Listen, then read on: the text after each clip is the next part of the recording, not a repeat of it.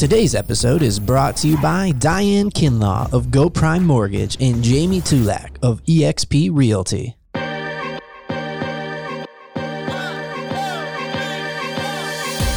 Thank you for listening to the Guys Who Do Stuff podcast. Visit guyswhodostuff.com. You probably shouldn't Google that. All right, welcome to the Guys Who Do Stuff podcast. I'm Joe. I'm Josh. This is the show where we help you get unstuck, tell a better story, and have a good answer to the question, what are you doing today? And very excited in this kind of phase one-ish, two-ish reopening to be back in the studio with Josh and with our guest, Keith Ramsey. How are you doing today, Keith? I'm doing great. Glad to be here. We're excited to have you, man, because you are in an industry that is kind of, you were essential, so you got to stay open. Absolutely. And I imagine you guys kept busy. So tell us a little bit about your company. Yeah, so we were, the ag commissioner deemed us as essential before the governor started lining stuff out. Right.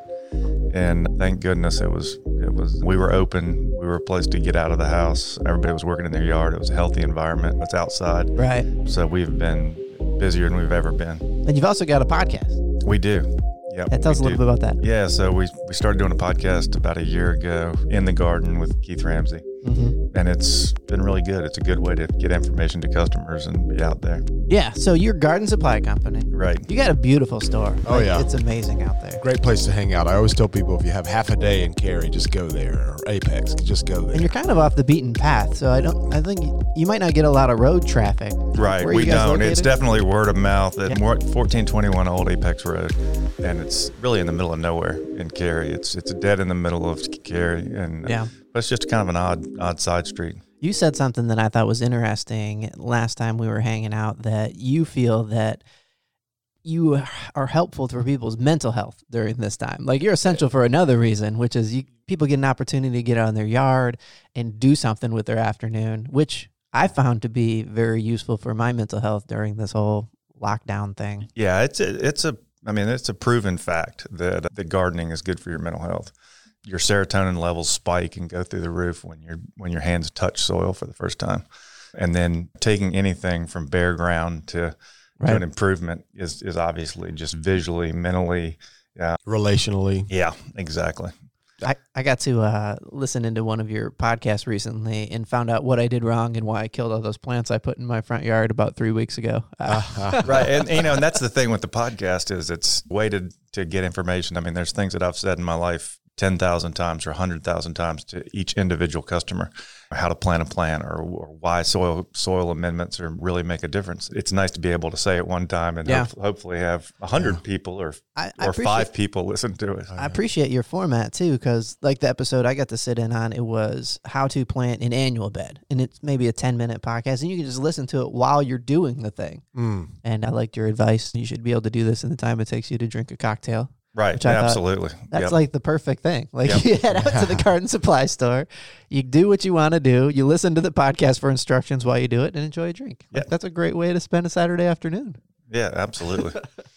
So why did you get into owning a nursery, owning a supply company? I think it was child abuse. My parents. Very common answer for business owners. My parents used to, they would force us to work in the yard as a kid, picking up acorns or planting plants or spreading mulch or whatever it was. And as much as I hated it then, I think I just grew into loving it. And I was an oddity that very early on, that's what I wanted to do. And then my parents told me that horticulture wasn't a career, it was a hobby. So, once they told me that I couldn't do it, then it was all on. Right.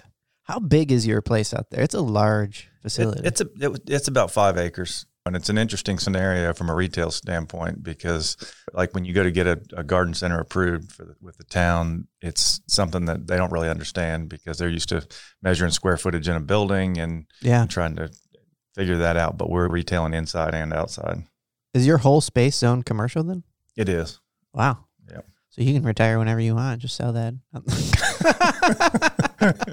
It's like it's a long postage stamp, cheap piece of land. You back I up better against, keep working. Yeah, you back up against a pretty main road though, right? Like, isn't 64 behind you? Yeah, so Old Apex Road used to be US 1. So before 64 and 1 came in, that was the main drag through there. So if you go on down 1 and, right, the property that's right next to us, we use as a community garden now, but that used to be the Cary Inefficiency. It was Cary in efficiency. And, but it was a kind of a sketchy place. Right. Yeah, but it was an old hotel motel. So I have customers come all the time that said, when we first got married, we stayed there, or when we would go to an NC State game, we would stay there.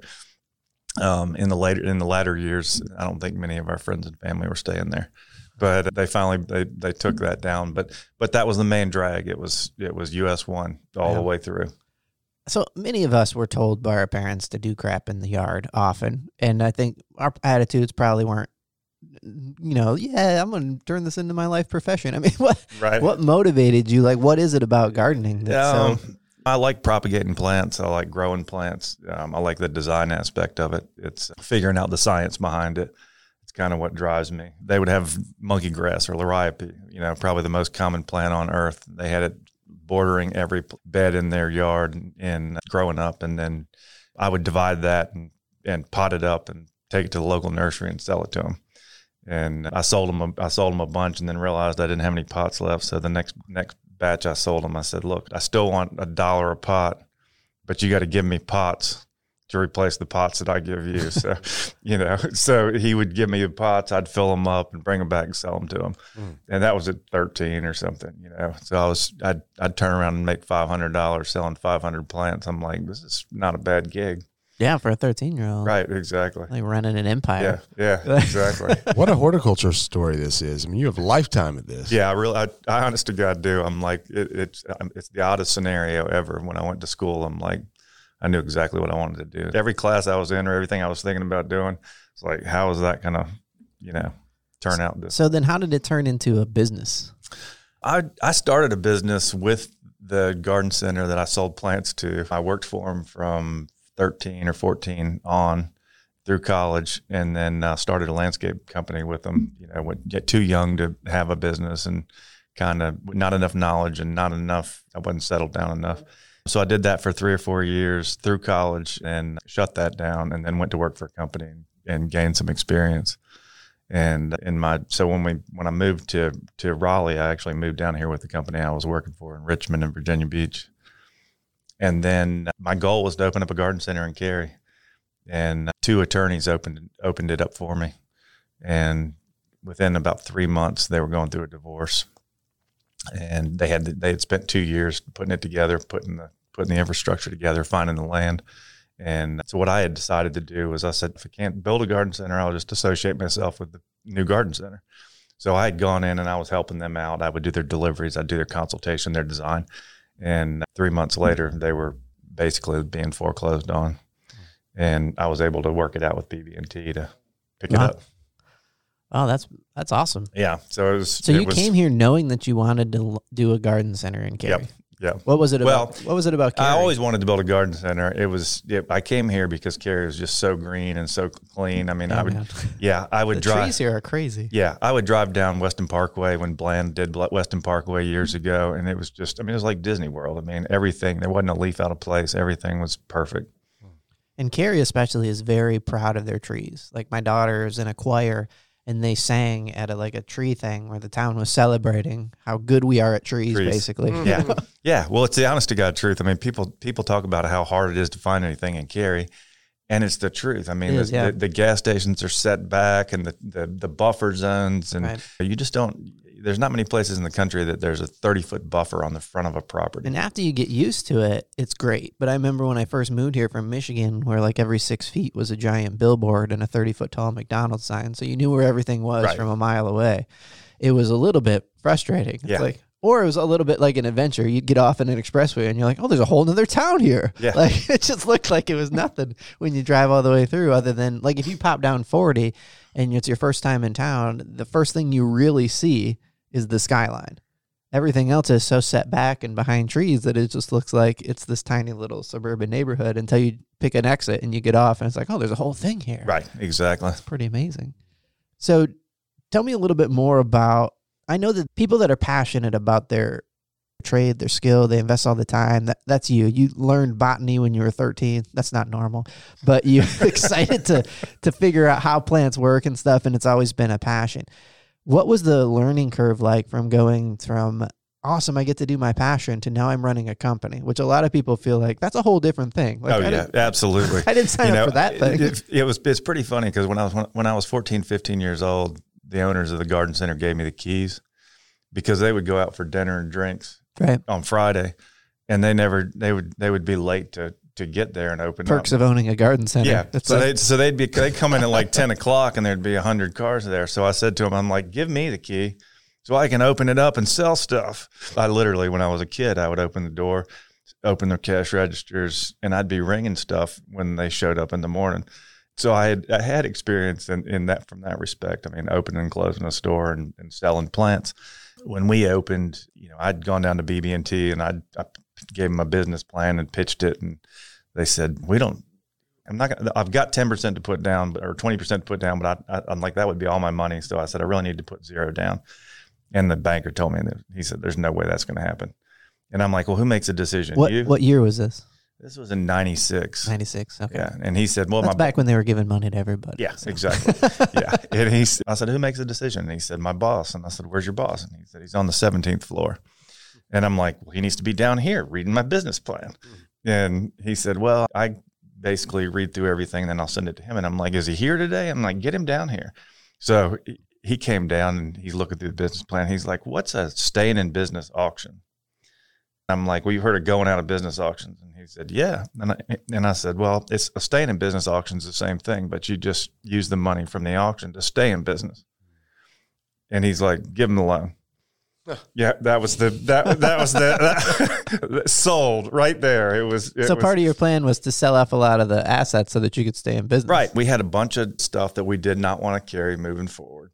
Yeah. And then you always have scratch and dent and broken pots and rusted iron. And, and it's just the nature of the garden center business. My thing was, we'll get into the first season and we'll have an auction, and it'll be like a party. We'll have put up a tent and we'll have drinks and we'll have food and we'll invite everybody over and it'll be an auction and the stuff will sell for whatever it sells for. But then that was how we were going to fund the garden center. That's awesome. So you have this big facility out there, and it's fun to walk around. There's all kinds of different. It's a fun store to shop in. It's not a big box feel. Like, it's not like you're walking around Lowe's. Right. It's the kind of thing where it's like, if you just wanted to browse and shop and hang out, you'd want to go over there. Yeah. It's almost like it's kind of like a park / shopping experience, and it's big and fun to walk through. What kind of things do you do to kind of maximize that space? Do you guys have a lot of events? Do you do classes? We do. We do classes and workshops. We do events. What's the strangest thing you guys sell that you think that people are surprised that you sell? We sell all kinds of stuff. We do a lot of salvage stuff. We'll go out and you see on American Pickers, we go out with 2 or 3 box trucks and we'll hit a place and we're buying salvage architecture pieces, old windows, doors, anything that you could find on Pinterest, driftwood. We sell piles and piles of driftwood, all different types of reasons. Missed that part. It was sold out when you were there. Yeah, sold out. Every time I go visit my sister in South Carolina, I'm like, how big of a piece of driftwood can I take off this beach without somebody noticing me?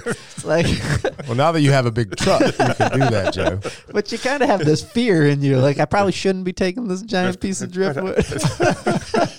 But I kind of want it. I kind of want it. You have chicks in there now, I noticed. We do. One of my guys came to me during the chickens. All kinds of chicks. Yeah. I was like, hey, this is not just for men. Yo, it's a great place for everyone.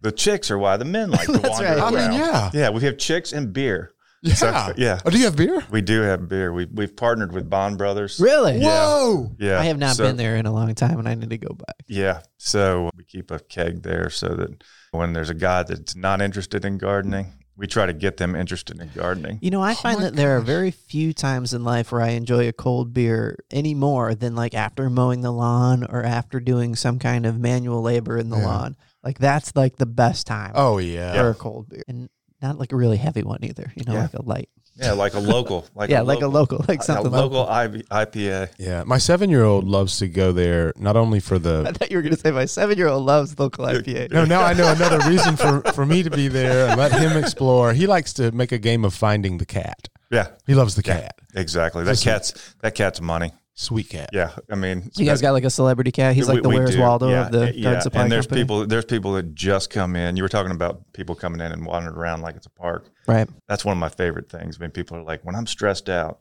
Yeah. I like to just come over here and just wander around. And they got no intention of buying anything necessarily, but they just need to unwind. They need to get out. They need retail therapy. Right. They come out and just wander around. But there's people that also just come out just to see the cat, that can't have a cat at their house, or that don't want a cat at their house. Or don't Yeah. want I should that. let my kids go see the cat because I don't want a cat. And Yeah. that's a great plan. Yeah, exactly. Yeah, let me know when you go because I want to go. Hey, somewhere here there's a cat. Pretend it's yours. You got an hour. Let's go. so And for the men, there's a cold beer waiting. Yes, for you. there's You got to know who to That's ask. what I'll do. So the new thing that we found fool's gold in all the granite that's in the past at the walkways. So Okay. so when kids come in and they're bored, you know, I'm bored, I want Right. to go home. I'm like, there's fool's gold right on the ground.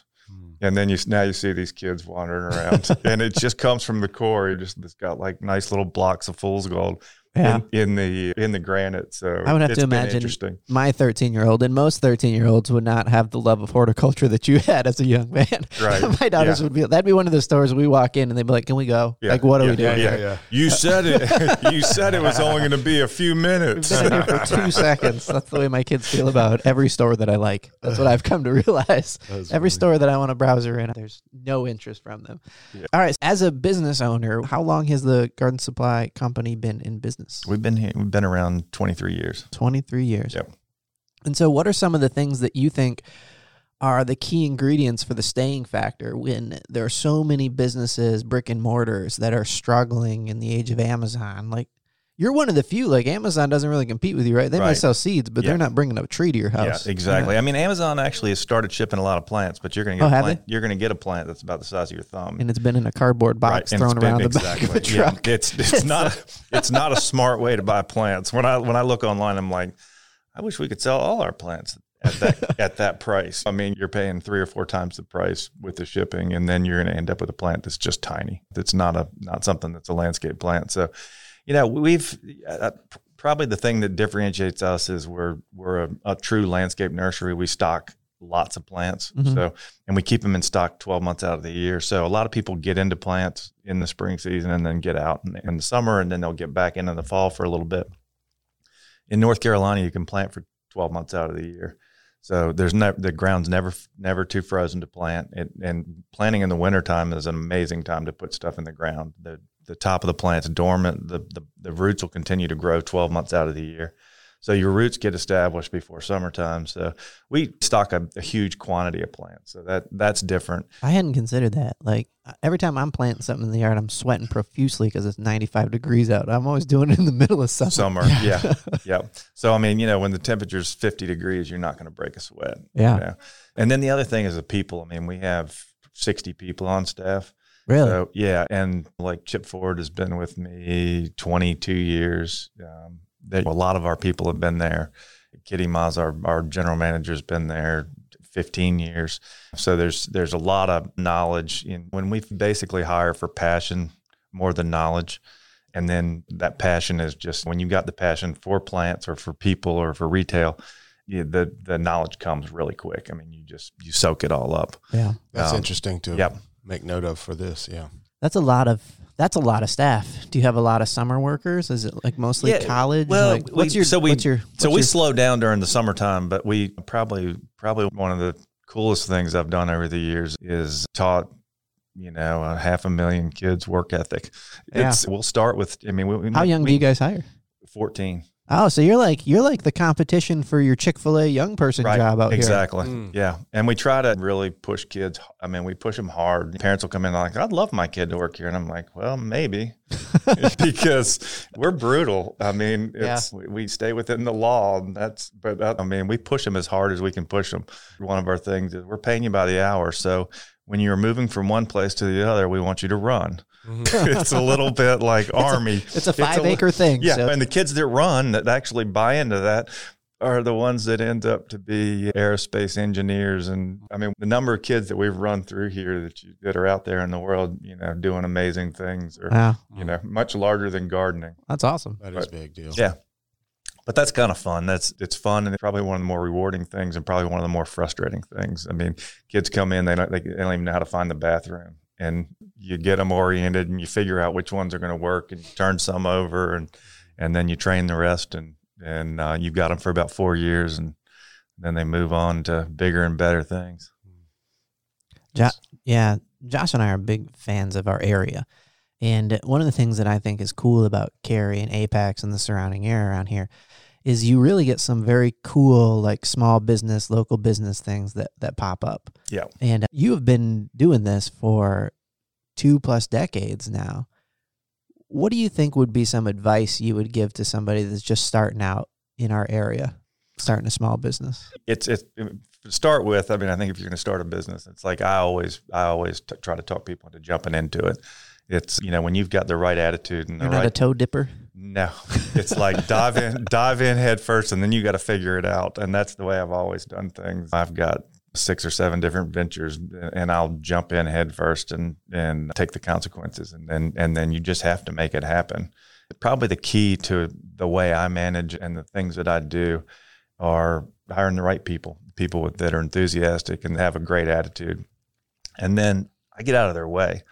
I have meetings with people about, what do you think we should do with this area? Not this is what we're going to do with this area, but what do you think we should do with this area, or what direction do you think we should go? And once they come up with a good idea on their own, then I just get out of the way. And it allows me to walk in and out of my business without ever being there. I mean, I don't have to be there. I can leave. I left 5 days ago and came back last night, and I didn't tell anybody I was going. And everything functions because everybody does their thing, and they love doing it because it's their idea. I don't come up with the ideas. I just create the environment, and they come up with their own ideas. And when it's their own idea, and they jump in head first too. It's like a big, fairly happy family. One thing I notice about when people answer the question about like hiring and bringing on people, and you said, we look for passion. We look for, that's another way of saying culture. Yeah. People that prioritize that often understand that it's the most valuable thing that their company has is their culture. Yep. So it's usually like an act of protection. Like, of course, I'm going to find somebody that's going to fit here, right? Because they could screw that up, and right. Everybody would not like their job. And I like my job, and I really like it. So. No, for sure. I mean, it's the scariest thing about being in business, I think, is that our staff and our team has been so perfect over the years that you're like, if this goes wrong, it could be the end of the company. Right. So you're always trying to figure out what do we got to do next to make sure that everybody's happy and everybody's working well together. And the staff kind of does that on their own. When you bring somebody in and they don't fit, right, they get moved out pretty quick. It's because it's just not it's such a good team scenario. If I were to ask you to describe the culture that you've built over there, how would you describe it? I don't know how I would describe the culture. It's much like a family. I mean, it's there's always people that don't get along. That have different opinions, but we all work towards that common goal. And everybody's passionate about plants, and everybody's passionate about people. We tend to have operations people that aren't maybe as passionate about the people end of it, and we push them really towards the operations end of it, towards the buying and the managing the operations. Right. But the people that are passionate about plants and passionate about people are the people that are out there selling plants to you. And the thing that's key about that is that plants are like puppies a little bit. I mean, it's like if you don't get the right instruction, the thing might not live. So, poop on your favorite rug. Yeah, exactly. Yeah. You want the advice going in, or it's just not going to be a successful experience. And especially when it's a new gardener, if they come out and they put something in the ground and it doesn't live, they're just not going to be that happy with it. Yeah, that has been my experience of gardening my entire life. Yeah, really. I put something in the ground and then I slowly wait for it to die. And I'm excited to start listening more to your podcast and figure out a little bit what I'm doing wrong, because I don't think it's that hard. Like, I think it's science-based Yeah. and there's a way to do it, but I've never dug in and been like, I know there's a right time of year to plant stuff, but I don't know that, right. like what it is. Like, I know that I should know it, but I've never really dug in. It's just not something I've dug into. But I think it partly is my age and partly is, I don't know, but now I'm starting to get more excited about that. Like, I would really like my lawn to look nice, and I would rather do it myself because that's my personality type than hire somebody and come out to have it all done for me. But I don't know. I kind of ride the fence on that. I kind of think that'd be nice too. Yeah. What we do with you were talking about lawns. What we do with lawns is a lot of times we'll sell somebody a package for the lawn for the whole year, Right. and then we just take a Sharpie and we write on it the 1 through 4 lawn program. None of them work for our area. So if you go to a Scott's 1, 2, 3, 4, they're for the stuff that comes in the bag. Yeah. Like, do this first, this second. Exactly. Yeah. They're all for up north. Is that because they're freaking trees?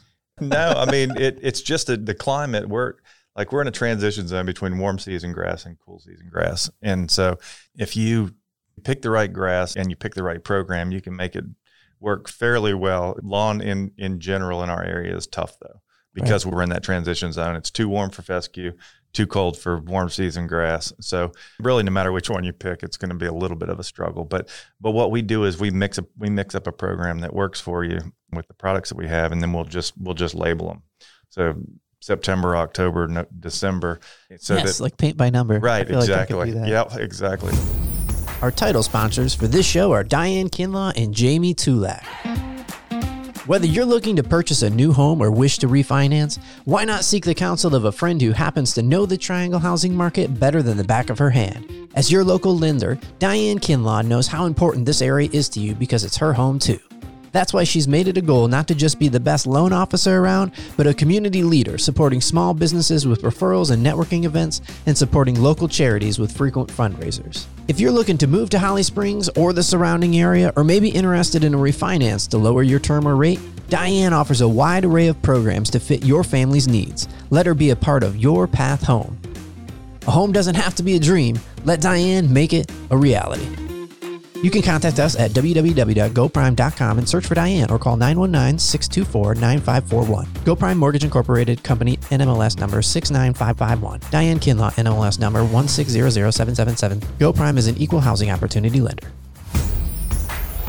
Today's show sponsor, Jamie Tulak of eXp Realty, has a passion for serving clients and nearly a decade of industry experience as a top producing realtor and designer. Jamie Tulak of eXp Realty will help you reach your real estate goals. Whether you're buying, selling, investing, or renting in today's market, having an experienced real estate expert working for you is crucial. And don't forget to ask her about our Hometown Heroes credit for military, police, firefighters, teachers, and medical providers. Contact Jamie Tulak today at 559-707-1913. That's 559-707-1913. MRP certified.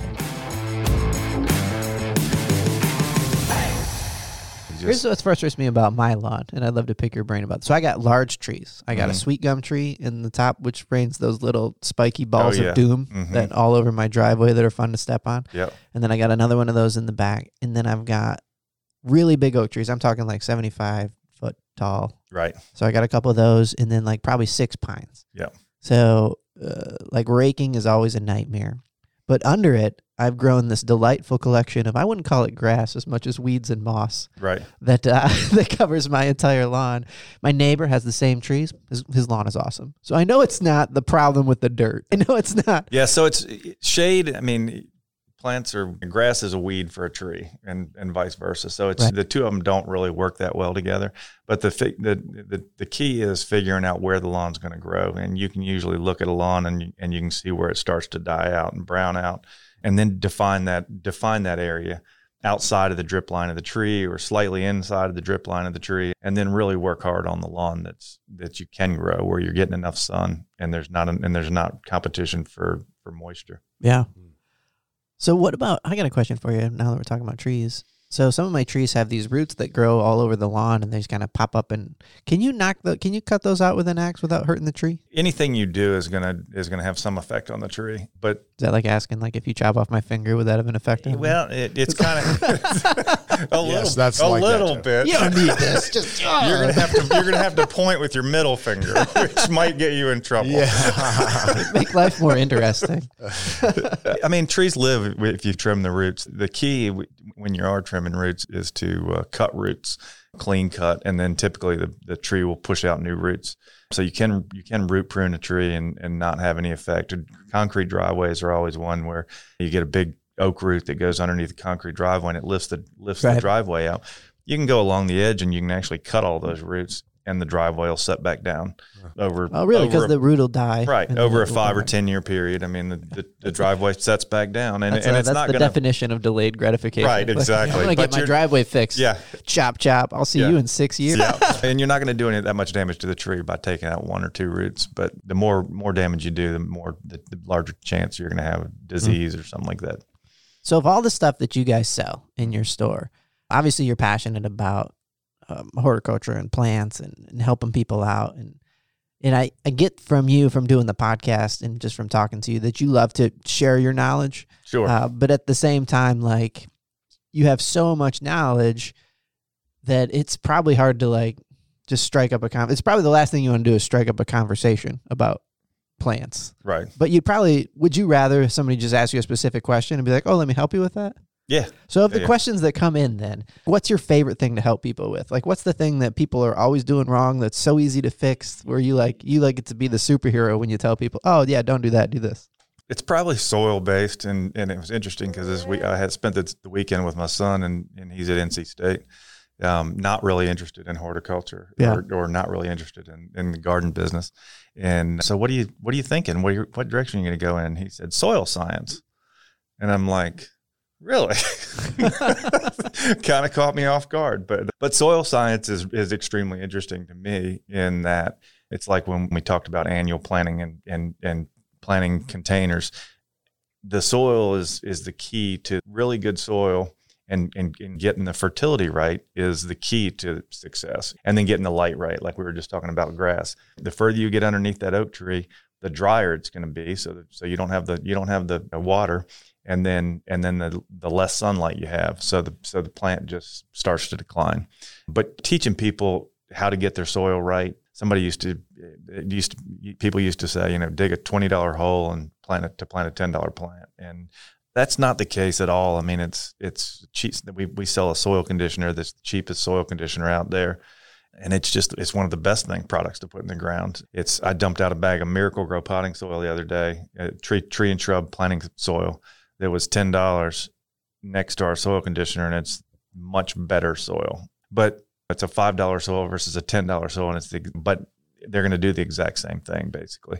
But teaching people how to amend the soil, understand the soil, and then understand the heights of the plants and just how to be successful getting a plant in the ground. Somebody like yourself consistently had a bad. Yeah, you want your customers' plant to live so that they're excited about planting stuff so that they come back. Yeah. I mean, you're invested. And no downside for you helping people and giving them all the information. Yeah. And it's not a money thing. It's just the last thing I want to do is sell somebody something. I mean, I try to talk people out of plants a lot of times. Right. What is the plant that everybody always wants that you shouldn't plant here? I mean, Leyland cypress, and we're finally done with it, I think. But Leyland cypress for years, I mean, the entire time we were open, or Bradford pears, I mean, people would come in and they're like, I need a Bradford pear. I'm like, why do you want a Bradford pear? Well, my neighbor has one that's beautiful and it blooms. I'm like, okay, well, it's a disaster of a tree. Your neighbor's going to figure that out soon, but they split. They're poorly engineered as the plant. All the limbs come to one piece on the tree, and as soon as you get weight on it or wind, they split in half. Leyland cypress, there are all kinds of issues with them. But people would come in and that's what they want because they see them all over the place. They're going to follow what the neighbors did. So talking people out of plants like that is rewarding. What do you think is the biggest bang for your buck as far as it's a beautiful tree that grows well here that you wish more people would be interested in when they come in and they're like, I want this crazy idea? This is a fairly common tree, but two of the cherries that are early spring cherries, Okami cherry, which is a big oval cherry that fits our landscapes really well. It's taller than it is wide. And then a Yoshino cherry, which is the first sign of spring. Basically, I always say when you see these clouds of white, it's a pink bud, so it looks like it's going to be pink when it opens, and then it turns white. But it's a beautiful tree. I mean, it's definitely the first sign of spring. I mean, those two trees. Yeah. Has anybody ever come in and asked for a freaking sweet gum? So there's the fruitless sweet gum. Is there? Yeah. Wouldn't you Can like I to have turn one? my tree into that? Wouldn't you is like there to a have way one to of their- sterilize my fruit? There my sweet gum tree? actually is a solution to your tree. It's like a shot I can give it. Yeah, that's exactly what you have to do. Really? Yeah. All right, I'm coming in. You got to give me this freaking shot. Yeah. for So my we don't. tree. So we don't do it. But somebody like Davy Tree, Okay. or Bartlett Tree, they come in and they basically inject the tree. Yeah. And it shuts down the fruit If production. you're not from the area and you don't know what a sweet gum tree is, and you're like, that sounds nice, sweet gum, that Yeah. sounds great. Like Yeah. it grows spearmint. No, it grows these little like nut shells that look like Hellraiser, Yeah. like that old horror movie where all these tiny spikes come out of it, and it'll drop about 150,000 of them on your driveway. Yeah. And you can't, and you literally can't plant anything under a sweet gum. I mean, Yeah. they No, it's great. You walk on your lawn and you put these little landmines in it and kill all the grass that's Yeah, there just by exactly. walking on your Yeah, lawn. and you're great. Look, I've got coronavirus all over my yard. It's like, looks like a little. there. Yeah, that's exactly what it is. Yeah. It's the coronavirus tree. It's the coronavirus Interesting. of trees. Yeah. Yeah. So we do a mushroom workshop every couple times a year, and for shiitake mushrooms. Ooh, love them. And so that's my favorite part of growing shiitake mushrooms is you grow them on white oaks, red oaks, or gum trees. So I always go for the gum trees. I'm like, cutting down a gum tree to grow shiitake mushrooms is an amazing thing. So if I ever cut down that sweet gum tree, Yeah. which is going to Yeah, happen, exactly. you want me to let you know? Yeah, we just Shiitake. you save the big logs and you inoculate the log and you'll end up with shiitake mushrooms for 3 or 4 years. How long does one of those live? Because my tree is like this big That now, big, yeah. and it's starting to do the thing where you can kind of see in it, like Yeah. the inside's Yeah. rotting out. Yeah, it's not going to die. It's not. Mm-mm. Forget That's about not it. gonna- It's not going to die. Yeah. You're You gonna said be- it like the way that I you're meant gonna it is be how you dead. answered it. You were like, You're- when you have an annoying dog and you're like, what's their life expectancy? And like, oh, that one? That's like 18 years. You're like, Jack Russell Terrier, 23 years. They outlive parrots. oh, man. Oh my gosh. Oh, well, that's great Yeah. news for my lawn. Okay. Yeah, I've got a gum tree at the lake that I thought, well, I'll just girdle the edge of it and let it drop its limbs slowly. It's down near the lake, and I thought it's on my property. I could have it removed, but it's big and heavy, so I cut an inch piece all the way around the cambium layer of the tree, which would shut any tree down overnight and have it drop its leaves. And I did it during the wintertime because I thought, well, that way it won't leaf out. Got this dream, the bald eagles fly all around up there. I'm like, bald eagles always land in dead trees. I'm like, I'm going to create my own dead tree out of a gum tree, and I'm going to get pictures of a bald eagle in the tree. Yeah. Long-term plan, but that was a year and a half ago. And that tree is still laughing at me. And it's got a hole in the base of it. It's hollow on the inside. Yeah. I've since put a root and stump killer on the inside of the tree 3 times. Really? And the tree is just a little bit off color. And sometimes at night I can hear it just laughing, just like you laughed. So I have some stumps in my lawn, and I feel like I've watched every YouTube video about stump killing. And Yep. one of my favorite ones is when people put like a block of thermite. Like, have you ever seen like thermite's this hot burning thing that if you put it on a car, like if you put a bucket of thermite on a car and let the top on fire, it would burn like through the motor down to the ground. Wow. It's just like the super Yeah. hot burning, like burning metal thing. Yeah. And I feel like that would be great. I can't get my hands on thermite. I don't Right. know where to buy that. But I had this root and I saw some stuff online and they said pour like your vegetable oil in there and then wait. And that worked okay for me. But like wait was like a year and a half Right. before I could really get in there and To do kill the anything with an stump? axe. To kill the stump or just to get it? I wanted it gone, and so I've been pouring like vegetable oil in it all the time. If I would cook something, like I'd pour the hot wax in there, like Yeah. die, or the hot grease, like Yeah. die, stupid freaking tree stump. Yeah. It's right next to the sweet gum. It's probably a sweet gum root, but anywho, it took like a year and a half, and then like 2 afternoons of me really getting some serious blisters with an axe to remove that thing. What do you tell people is the best way to remove a root? Well, if you're out in the country, I mean, then you cut a cross in the tree, and then put diesel fuel or something like that on there and light it, and it'll, because you can get air through that cross, it'll burn burnout. So when you slowly say but cut surely. across it, because I tried burning it, like I tried burning I put like some wood on top of it. You need to create edges down inside of it. So you make an X on the tree down to the base of the ground. as deep as you can get Deep into as the you can tree without hitting rocks and soil. But then a little bit of diesel fuel, and it'll light, and it'll continue to burn because it's got air movement through the center of it. But the easiest way to get rid of a stump is to drill 4 or 5 holes in the stump, and then pile on top of it something like 10-10-10, the cheapest fertilizer you can buy, Miracle Grow, anything. But that breaks that stumps are full of carbon, and microbes break down carbon. But they need nitrogen. They use the nitrogen to feed off of. So when you add nitrogen to it, you're increasing the microbe count, which is kind of like dry rot. Yep, what exactly. ends up happening? Yep. Oh, I should have thought of that. Yeah. That would have been easier. I felt like, just like you were saying about your tree laughing at you, I kept setting this stump on fire, and then I'd put like a bunch of wood on it, and then I'd let it burn down, and then I'd go look at it, and the stump was fine. Yeah. It's great. It's like it might as well have been a concrete slab. It's like the bottom of a fire pit. Yes. Yeah.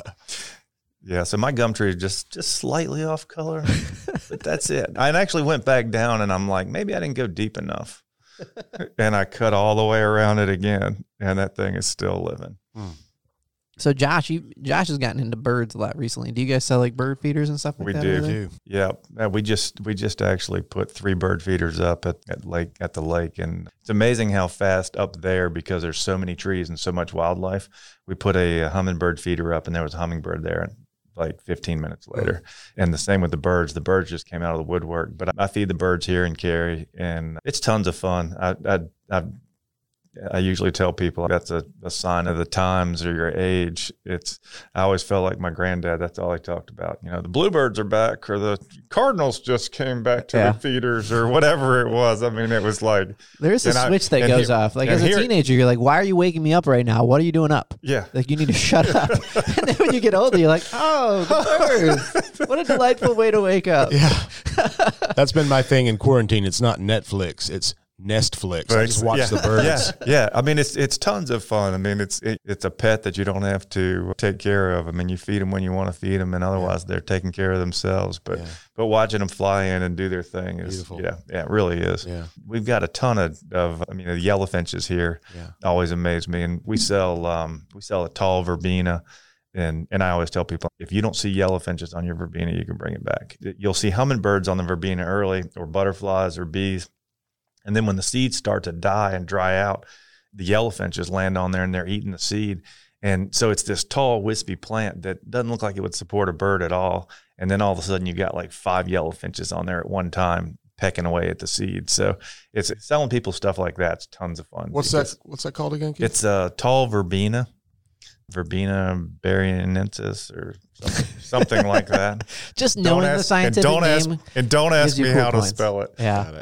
Nobody knows how to pronounce it, so it's like one of the things you can't pronounce wrong. It's like Serbina Culubiuficis. Yeah, exactly. Yes, exactly. Yeah, you sound smart. Sometimes we make it up. No, who's going to correct you at that point? Like, who's the guy that knows Latin that's going to be like, actually, it's pronounced verbena. Yep. Well, that's very cool, man. I think this is a great idea for you to do this weekend, is to go check out your store. I'm curious, though, how did the last 3 months of COVID-19 impact your business? It's been a crazy increase in sales. Really? Yeah. It's. What are you guys' hours right now? Did you add hours? We didn't change our hours at all. We left them like they were. A lot of garden centers actually shortened their hours because they couldn't staff. They couldn't have the staff to support it. We lost 50% of our staff in about a 10-day period. People that didn't want their kids to be working at a cash register during this. Oh, really? So you scenario. had jobs for people, but people didn't want to be exposed. Right. Exactly. Either people that were older, people that were immune compromised, people that had grandkids. Okay. That stayed home for those reasons. So we went from being fully staffed to about 50% in 10 days, and then turned around and geared it all. And then our sales went through the roof. So we turned around and geared it all back up. And at one point, I've got a great new register person, girl that works with us, that she'd been there 13 or 14 days. And I said, how do you think you got this? She said, probably 85, 90%. I'm like, okay, you're in charge of training. and she's done a great job, and she's been there through the whole thing. But yeah, we geared back up and we staffed back up. We hired friends and people that had been laid off and geared them up as fast as we could, and just rolled through it. But extending the hours, extending the hours probably would have been a good idea as far as maintaining distance, but we really didn't have too many issues with it. Right. We got the space out there. Yeah, you said you had like 5.5 acres, so I'm sure social distancing is not that tricky. Right, exactly. Yeah. I think we figured with the number of parking spaces we had, 2,000 square feet a person. Often when I roll through that road that you guys are off of on a weekend or whatever, people are just parked out on the street. Like, it seems like you run out of parking quite often. Yeah, most of the parking on the street, it's actually employees. Oh, really? Yeah, leaving space for customers, but it always, people always think it's customers out there, and then we'll have customers that park out there and walk in. But we tend to have enough parking. Did you find that the increase in customers during COVID were looking for a certain kind of thing, trying to grow their own vegetables or something like that? So veggies we sold, we bought, and we went heavy with veggies really early this year. People come in, they start coming in. As soon as we have a warm day, they want a tomato plant, and they want a specific tomato plant. And so April 15th is our last freeze date, and we can consistently tell people, you're better off if you just wait until April 15th. But March 10th, I planted tomatoes, and I tell people not to plant them, but then I'll go and do the exact opposite because I want to. If there's a chance I can get a tomato ahead of somebody else, and just have bragging rights, I want to do it. So I decided I was going to order every tomato you could get and go ahead and have them early, and we would just put them on racks and bring them in and out if it got cold. We sold. Did you do that in anticipation, or you thought people are going to want to grow stuff? It was just people. We had already had people asking for tomatoes the beginning of March, and I'm like, let's just get them, and that way people will have what people want. They want them early. They don't mind moving them in and out or covering them up, but like myself. So we got what I figured was a month's worth of tomatoes, and we sold out of them in one weekend. Wow. And it never stopped. Like, we sold out of soil, season's worth of 6 months worth of soil. We sold out of in a month, and we just kept reordering, and things got harder and harder to get. But everybody wanted to grow their own veggies, right? Which was fun because it gets kids involved in gardening. People know where their food comes from. I don't really want more than one person to touch my lettuce, and if it can be me, that's even better. Lettuce is it's got to be touched. Yeah, it really does in some form or fashion. There's not machines harvesting it. So when you're growing your own stuff, you know what was fertilized with, and you know how it was grown, and what it was sprayed with or what it wasn't sprayed with. So I grew up, my mom and dad are both big tomato eaters and growers, and I got into growing Sounds like tomatoes. A terrible cut down. You big old tomato eater. Big old tomato eater. Then you watch movies like the Killer Tomatoes. Remember that? Yeah. But what's your favorite tomato, and how do you like to eat tomatoes? German Johnson probably, Better Boy. My granddad grew tomatoes, and same thing. It was like he's watching the birds are growing tomatoes. I was going to say red. Yeah, and Better Boy was always his favorite tomato. So for that reason, that's the one I always grew, and it's a great tomato. German Johnson, Celebrity, Mortgage Lifter. Some of those are What's the big difference in tomatoes? There's so many different. It's color, size, shape. I like some of the German Johnsons, or some of the bigger, twisted. German Johnson. That's an interesting name when you think about your Big Johnson, that sort of thing. Yep. Anyway, German Johnson. That's a good sandwich tomato. A good sandwich tomato. Yeah, Slices. And that's what I always grow tomatoes for. It's like that first. Are you a BLT guy or more of a burger? I like it mayo and clean. Yeah, clean. Yep. Just slice of tomato. Duke's mayonnaise. Duke's mayo. Yeah, it's got to be Duke's.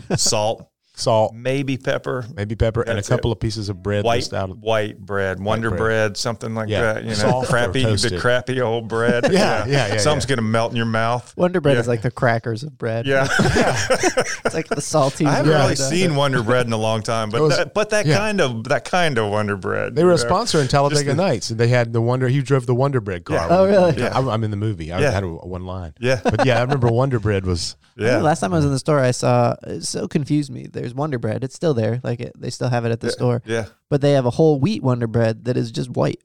Huh. Oh, yeah? I don't know where the wheat is or where it's hiding. Wheat white. Yeah. But it's like whole wheat Wonder Bread, and it's still just starch white. Like it's been bleached. That's great. Yeah. I'm growing tomatoes now. I picked them up all at your place. The tomato towers, the red ones. Yeah. And they're just skyrocketed. They're 6-7 feet tall now. I don't know what to do. I'm going to climb it to the sky or something. But. I saw a tomato plant. A customer brought a picture in one year, and you can grow tomatoes in a straw bale. And so you basically you open up the middle of the straw bale and you put a handful of soil in and you plant your tomato in it. And then you go over to the third marks and you open it up and you put a cup of nitrogen fertilizer. And then you put lime on the top of it, and the nitrogen fertilizer starts eating at the bale of wheat straw, decomposing it, and then the roots finally hit the nitrogen. He had it on a cable outside of a paint shop, and so probably not going to be the healthiest tomatoes ever. But the sidewall on the paint shop, he said, was 20 feet, and it was 4 feet over the wall. So it was a 24-foot tomato plant. Wow. And it had tomatoes. He's strapping it on this cable, like a power line cable. And it was clean up 24 feet. And usually when I tell people that, they're like, yeah, I don't think so. But tomatoes are vines. I mean, they're. So what should I do if I want to cap it off and say enough's enough? You can just start trimming the top of it. Trim the top of it. And it'll fill into the. Yeah, and the other thing you can do is you can trim the top of it and then start some later tomatoes, because tomatoes will kind of get to the point where they're overgrown and they get too dry and they kind of start to die out. But you can just take a snip off the top of it and stick it in the soil. Oh, yeah. And root a whole new tomato plant. So then you've got tomatoes that are going into late fall. You can pick them green. You plant a tomato plant now or in July, and you'll have green tomatoes going into November, December. Right. So stem those, put them right in the ground. No need to put them in a mason jar and let the water root them out. They just put them in put them right in the ground and then keep them saturated until they kind of take hold. And that's where I'm at. I'm digging, no pun intended, but cutting, snippets and regrowing things and keeping the cycle going with a lot of things, right? Yeah. Veggies. Yeah. Peppers. It's tons of fun too. It's I always say if you get bored watching a tadpole grow legs or a plant grow roots, there's something wrong with you. I mean, it's like, and I used to do that when I was a kid. I'd take boxwoods and stick them in a sand bed, and then you go and pull them out, and they've got all these fresh roots growing out of it. I mean, it's kind of an amazing scenario. I picked up some, I think, snapdragons, the tall growing flower, and planted them in the backyard, and then the rabbits got a hold of them, but I cut some of the tops off, and my wife was like, let me put that in a jar, and just watch. And all of a sudden it rooted out in the kitchen, and I'm now like, I was like, oh, idea, I'm going to get the anyway. Yeah. So I found a way to deal with that. Yep. That's perfect. Yeah. Love it. Yeah. Well, man, this has been a lot of fun. So absolutely. Didn't you do a podcast episode about growing a veggie garden recently? We did. Yeah. Yep. So that'd be a good one to go check out. Yeah. The podcast is called In the Garden with Keith Ramsey. And in that episode, did you talk about like a raised bed or any of? We talked about a lot of different ways of growing it. Yep. That'd be fun to check out. Yeah. And what's your address so people can go check you out? 1421 Old Apex Road in Cary. 1421 Old Apex Road. And you look a little like Dave Ramsey. Is there any relationship there? There's not. I stood next to a paper cutout of him, and I agree with some of his philosophies for sure. Do you think you look like him a little bit? A little bit, yeah. Ramsey. Maybe we're related somehow or another. Yeah, long lost brothers. Yeah, exactly. You're both good with growing things. So Exactly. That's awesome. Well, thanks again for coming on, Keith. This has been a ton of fun. Absolutely. Thank you. Thanks for listening, everybody. Yeah. Have a great day. Grow it. This show is produced at Podcast Cary, a professional studio making podcasting simple and fun. Located in Vibe Co-working in Cary, North Carolina. Want to start a podcast to create great content for your business and establish yourself as a thought leader in your city? Go to podcastcary.com. Connect with your audience. Grow your brand. We love making this stuff for you. You can help us out by subscribing wherever you get your podcasts. Get unstuck, tell a better story, and have a good answer to the question, what are you doing today?